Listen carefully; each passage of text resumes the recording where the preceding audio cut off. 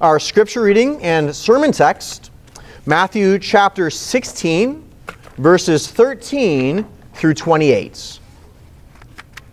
Now when Jesus came into the district of Caesarea Philippi, he asked his disciples, "Who do people say that the Son of Man is?"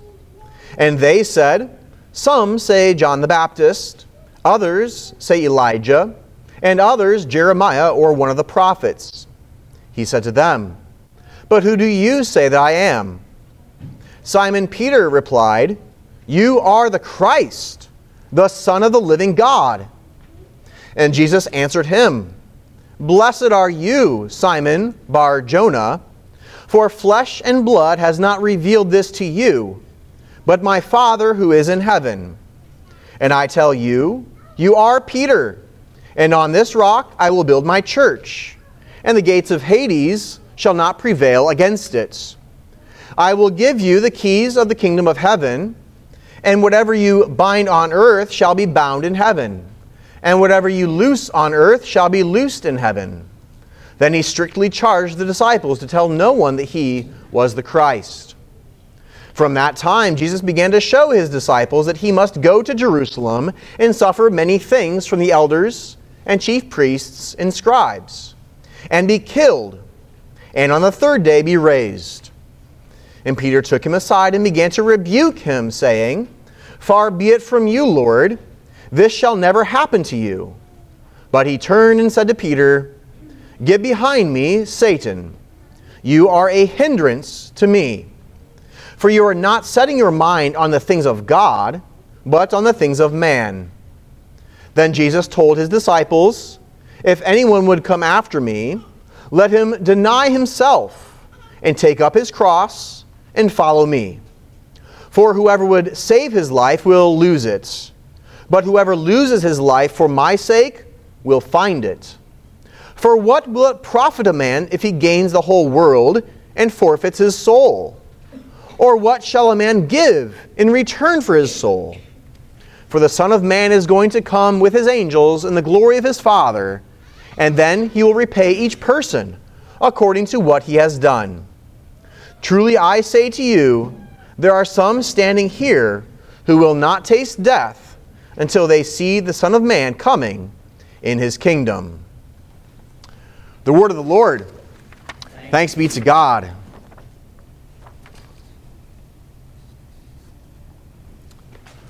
One thing that I have noticed in recent months is that there are many Christians out there becoming very excited about a message of cultural takeover and cultural victory by the Christian church that is coming down the road. We are experiencing in our day what many people are calling a loss of Christendom. It feels like the culture is triumphing over us, and so there is a proposed solution to this dilemma that can become very appealing. Let's fight fire with fire. Let's fight like with like. Let's challenge the culture on its own terms. Then we, the church, will triumph over it. Some are envisioning a time in the future where the church will achieve worldwide glory, exaltation, and dominion before the return of Jesus Christ. The church will become wealthy. The church will become powerful. The church will become once again influential and important. As we hear these messages, we get energized because this is not what we are experiencing right now. This message of impending triumph and victory gives us hope. Others among us are not so concerned with those meta questions of cultural triumph and victory. We just happen to be beaten down by our sins. Perhaps we are feeling overwhelmed by them. They seem to be always pestering us and plaguing us. Sin seems to be ruining things for us. And once again, we are offered proposed solutions. And these solutions can become very appealing. Follow these steps and you'll experience the victorious Christian life. just have this spiritual revival and experience, and you won't struggle with sin any longer. Oh, you're not experiencing victory in your Christian life? Well, that's because you just need the second blessing of the Holy Spirit.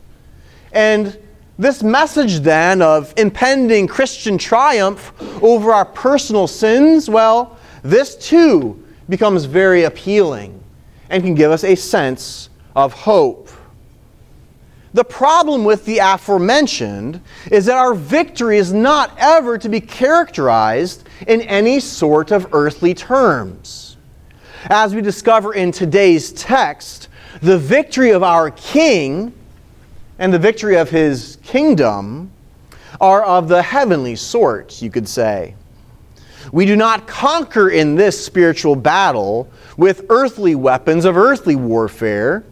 Instead, we enjoy the victory of Jesus Christ and the victorious Christian life, first by receiving the heavenly word. Second, by recognizing the kingdom's shape. And third, by realizing our Christian callings. Our text today begins in Caesarea Philippi.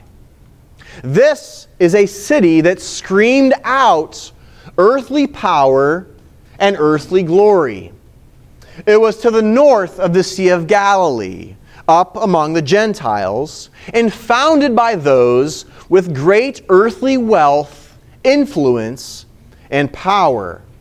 Founded to celebrate Caesar and that imperial cult, that pantheon of gods, filled with pagan temples, filled with much influence.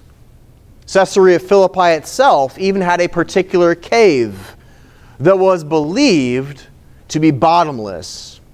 It was widely believed to be itself the very gate into Hades. A waterfall poured down into this cave and seemed to go down forever. Down into the netherworld, into Sheol.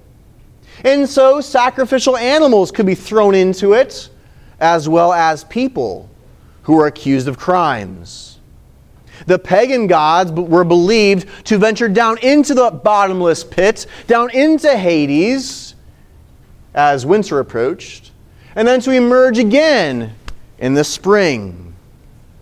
As Jesus arrived to this city with His disciples, this city which was outwardly so victorious, so triumphant with wealth and with pagan importance, you could think that Jesus was arriving with a message of cultural overthrow. That'd be the place to do it. And that's the very thing they were expecting Messiah to do, right? He's coming to conquer Caesar. What better place than a place named after him? He's here to outdo the pagan religions and to show His muscle and might and to drive them out and exceed them in earthly glory, right? Well, if He were to do that, this would be the place. And although Peter was expecting this sort of victorious Christian message, it is not at all what Jesus had in mind. The victorious Christian life, you see, would not be a matter of earthly glory, but glory would be achieved instead through suffering and through death. The victorious Christian life would not be a matter of cultural achievements, but it would be characterized by self-denial. We enjoy the Christian life, again, first, by receiving that heavenly word. Second, by recognizing the kingdom's shape. And third, by realizing our callings. And so, let us begin with that first point. First, receive the heavenly word. We come now to learn from Peter's example that we must rely on what comes down from heaven. In our text, Peter experiences both the best of times and the worst of times in rapid succession. We first see how he is given a privileged place in the church as he receives the nickname Rock. Then we see him turn against Jesus and earn the title Satan. What in the world is going on in this very controversial text that serves as something of a hinge in Matthew's gospel? You see, this text divides Matthew's gospel into its two component parts. The first half being about the identity of Jesus. Peter gets that right. And then as the hinge swings, the whole gospel pivots toward what Christ had come to do. To suffer, to be put to death, and later to be raised. Peter does not exactly understand that quite yet. Let's begin by lingering over Peter's success, which brings the first half of the gospel to a close.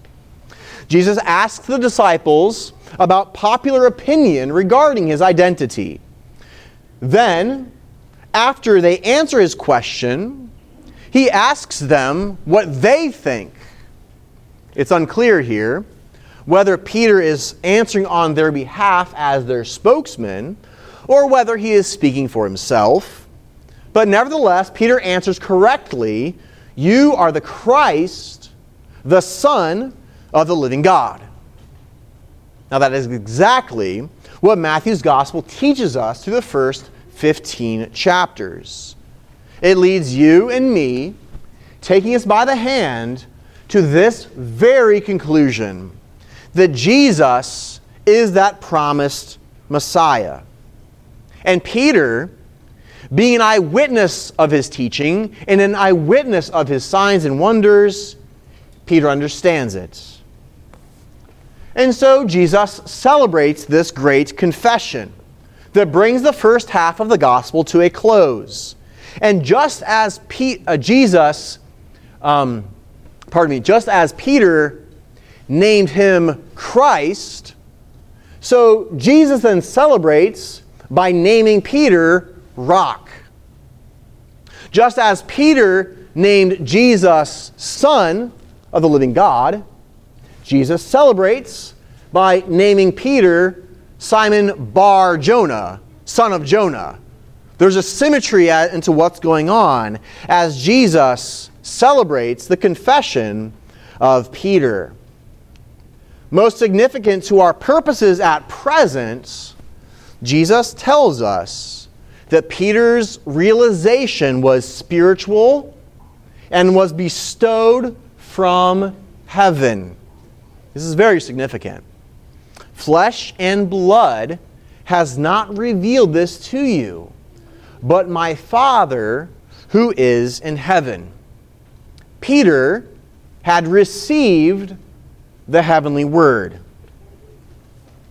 But something very different happens now when Matthew's gospel pivots from his identity toward Christ's suffering and impending death. For the first time, Jesus reveals this incredible fact, that he would suffer, die, and be raised.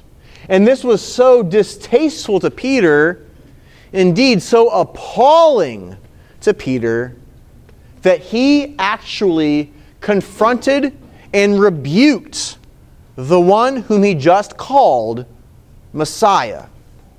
He rebukes his very own king. Now the text is suggesting something important for us. It's suggesting that Peter got a little taste of earthly glory, and then he couldn't stomach the heavenly word any longer. Peter was proud of himself for getting the right answer before and was letting this whole rock of the church thing get to his head.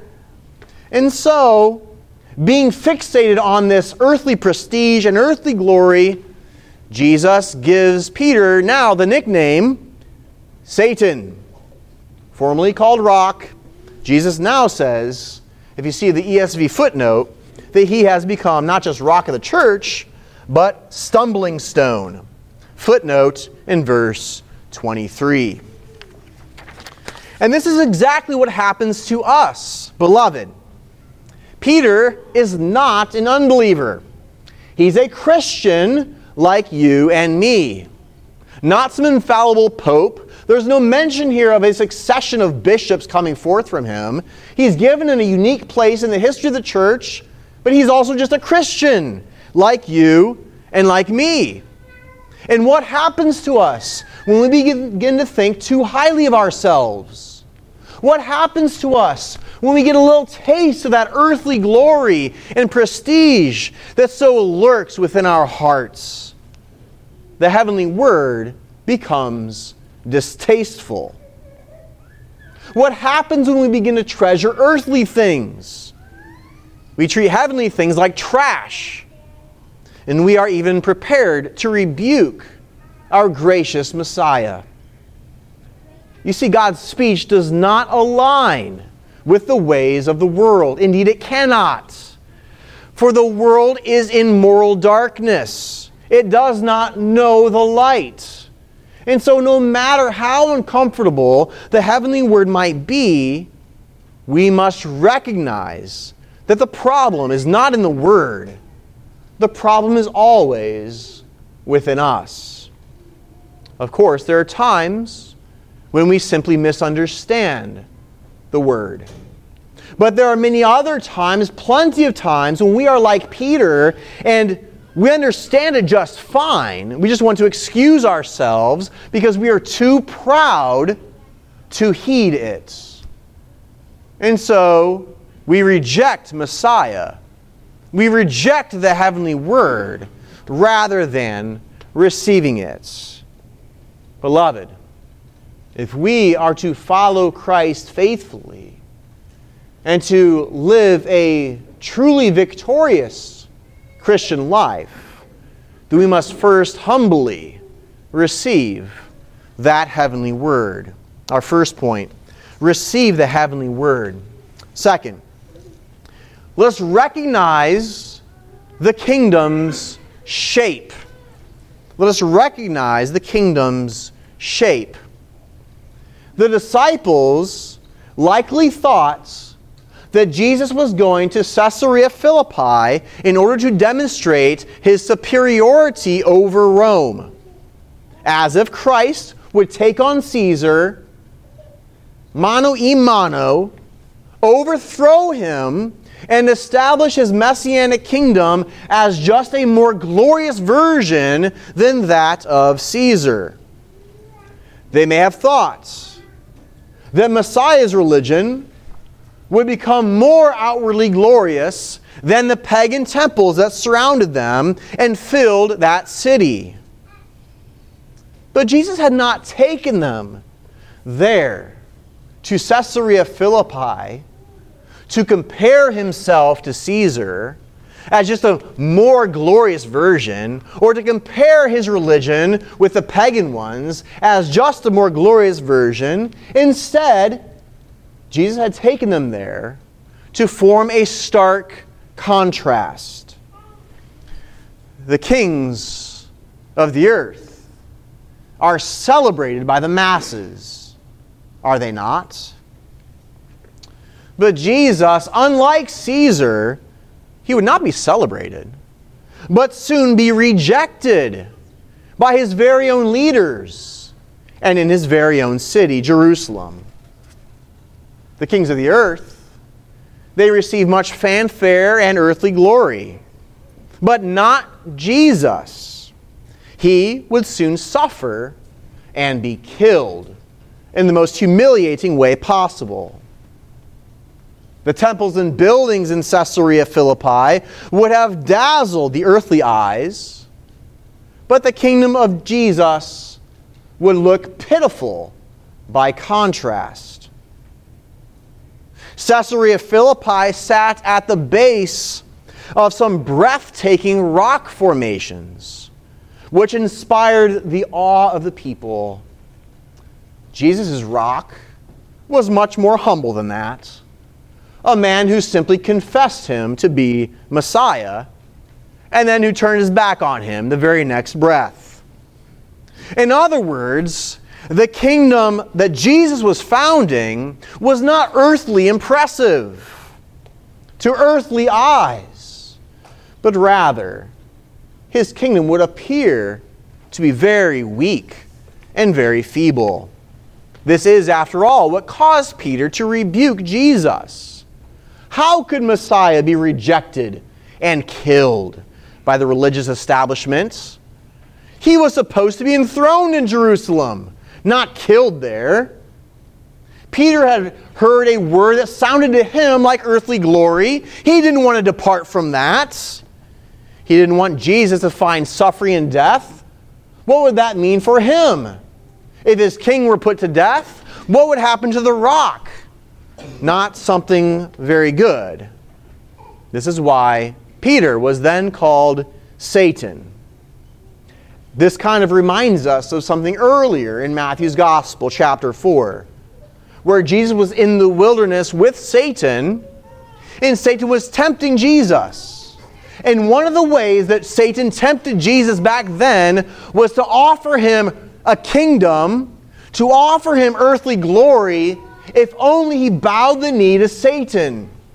In other words, Satan was offering Jesus glory apart from suffering.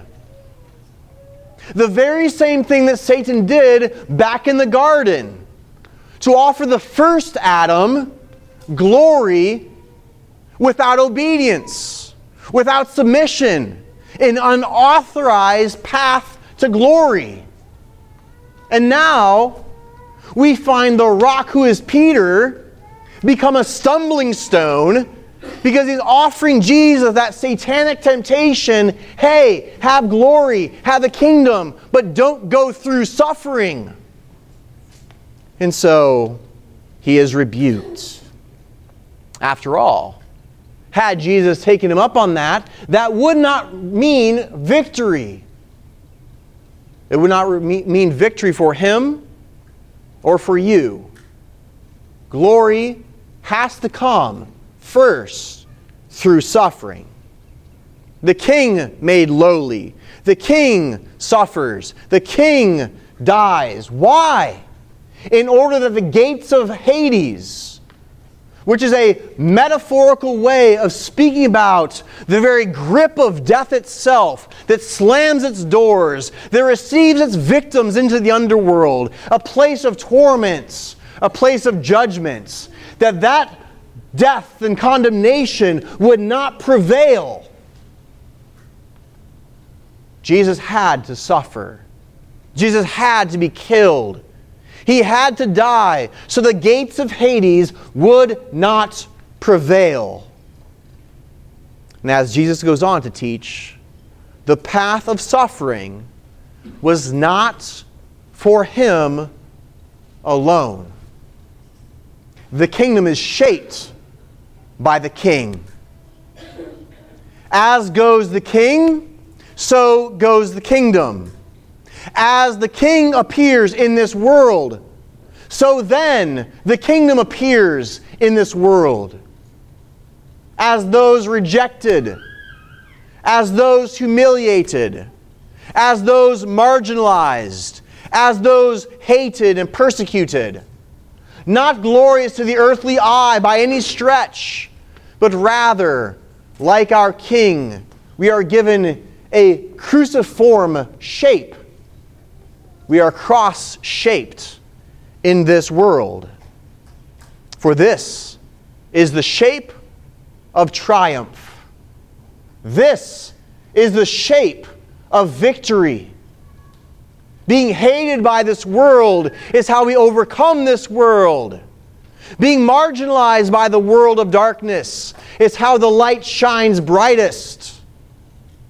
The kingdom experiences the cruciform shape because the kingdom is shaped like the king.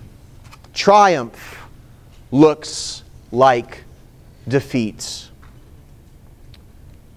Therefore, our second point, beloved, probably the hardest point that we must grapple with, to faithfully follow Christ in triumph, we must recognize and indeed embrace the kingdom's shape. Third, realize your callings. We must ask the more particular question in closing about what this looks like in practice. We have spoken now in generalities about the kingdom and how the kingdom triumphs in this age. But what does that mean in particular for you and for me? Now, our text does not answer this exhaustively, but it does break down our triumphant calling into three categories: word, discipline, and self-denial. Word, discipline, and self-denial. Let's begin with that first calling, the word. Peter's initial success in our text is seen in that he received the heavenly word and then confessed it. This verbal confession of God's word is inseparable from his title, Rock. For recall, when he failed to receive and confess that heavenly word, he was then called Satan, not Rock. And it is in his faithful ministry of the word that Peter the apostle becomes foundational for the church under the new covenant. Because Peter was proclaiming Jesus Christ, the true cornerstone. We will get to the other apostles in chapter 18 who share this very same calling with Peter. But we should not ignore the fact that Peter had a unique role to play, similar to the way that Paul will be given a unique role within salvation history. Peter gets things started. Paul then becomes that apostle to the Gentiles. That does not mean that either have a succession of bishops that come forth from them. No, they have a unique role to play. Who preached the very first New Covenant sermon? Who received that word and then confessed it very first in Acts chapter 2? Well, at Pentecost it was who? Peter. He preached that first sermon, proclaiming Christ among the Jews. Who then went to Samaria in order to witness the giving of the Holy Spirit to believing Samaritans? Well, again, Peter. He was there among the Samaritans. And who then rebuked a sorcerer for trying to purchase the Holy Spirit in Samaria? Again, it was Peter. Peter was the one. To whom then did the Lord grant the vision concerning Gentiles in Acts chapter 10? Who was sent then to baptize the very first Gentile convert, Cornelius? Peter. Peter was the one sent there. You see, we are starting to understand how Peter would kickstart the church through confessing and proclaiming the very Word of God, coming down from heaven and going forth from his lips. This is not some form of earthly triumph that the world would recognize, but it is triumph in the sight of God. Triumph in this age is realized first by the proclamation of that heavenly word. So how first do we realize our callings, beloved? First, hear the word. Give voice to the word. Confess the word. May it not only come into your ears, but may it come forth from your mouth. The world does not see that as triumph, but it is triumph in God's sight. Our second calling has to do with the keys of the kingdom that Jesus bestows upon Peter. Now, these keys are not exclusively for Peter. Once again, we will come to more of this in chapter 18 of Matthew. So this isn't talking about Peter standing at the heavenly pearly gates and being the very one who individually opens the gates of heaven so that people may enter in after death, or maybe shutting it in the face of people who come forth to those pearly gates. No, that's not the point here. Instead, these keys refer to church discipline broadly speaking.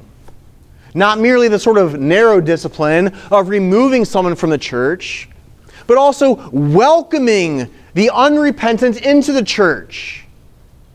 Again, this is not triumph to the earthly eye.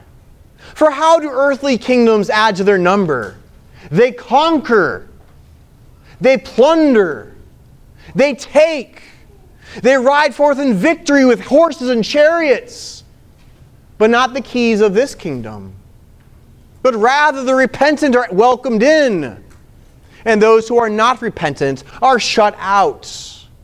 This is a kingdom that goes forth by spiritual means. Christ prevails over Hades in this fashion. The word goes forth, sinners repent, the gates are opened, and sinners are welcomed in to belong to that heavenly society. Triumph in this age is realized, second, by church discipline broadly conceived. And so, beloved, let us be mindful of this day, that we are called to be in good standing with the church. We are called to hear its ministry, to heed its voice. For God has not chosen to speak to us through angels, but rather to give us a written and inspired text, and then to speak to us through the ordinary, mundane office of elder, through classis, through synod.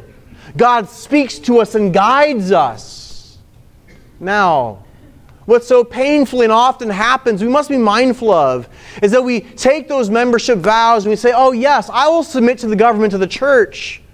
But then what so regularly happens is this, that when the government of the church comes and speaks, people say, I don't want to hear it. I'm going to close my ears to it. I want to ignore it. We must not do that. For you are received through the ministry of the church. And you must then heed the ministry of the church. This is not to pretend the church is infallible, no.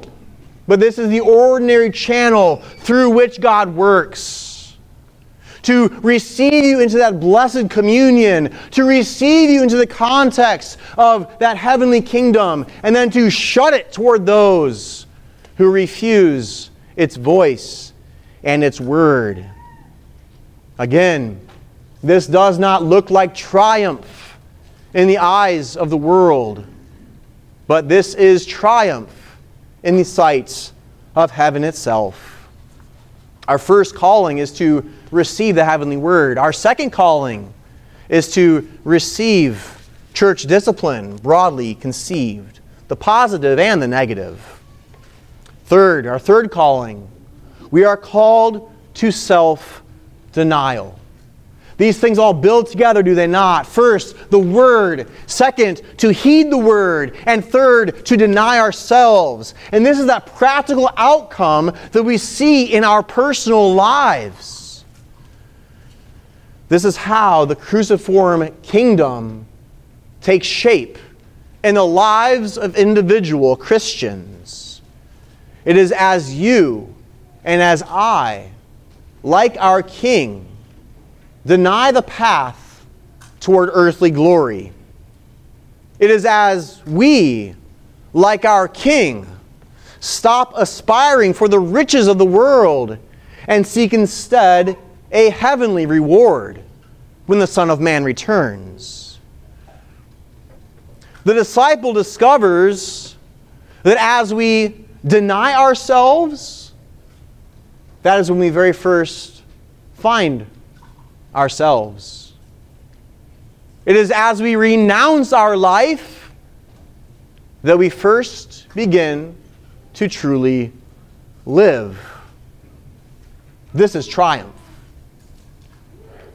When we renounce the sinful pursuits of the age and its values and refuse to go along with it, when we renounce all those things that Hades and Sheol use to try to ensnare us and entrap us and to bring us through those gates into death itself, when we renounce those temptations and the bait that the devil holds out to us for our bondage and capture, as we instead receive the Word, as we recognize the shape of the kingdom, as we realize these callings to heed the word and heed discipline and deny ourselves, then we find victory in the Christian life. We prevail over the gates of death and of Hades. And so, beloved, I urge you, do not fall for the counterfeit versions of victorious Christian living that's out there. Look to your King. Look to the one who suffered and was killed. Look to the one who spoke the heavenly word when it was unpopular to do so. Look to the one who provides us with a pattern and shape for the kingdom. Look to the one who denied himself. Look to the one who found victory through rejection and through suffering, and embrace it. For it is there that we find life. It is there we find ourselves. It is there we find triumph. It is there we find victory. Do not fall for the counterfeits. Rather, look to the Son of Man, who came not to be served, but to serve, and to give his life a ransom for many. Do you know that today? Do you know his grace? Do you see his love for you, even when you fall so far short?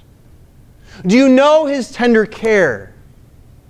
Do you know how he bore death on your behalf in condemnation? Do you see how he denied himself for your sake out of love for you? Do you see that? Do you trust that? Do you find comfort in that? Beloved, if you trust in Jesus, you should. For he walked that path of suffering for your sake, that you might have that victory. And now, with hearts of gratitude, may we now join him. May we embody him. May we look like him. Not to accomplish our own salvation, but in gratitude for all that Christ has done for us. Deny ourselves and live that victorious Christian life. Amen.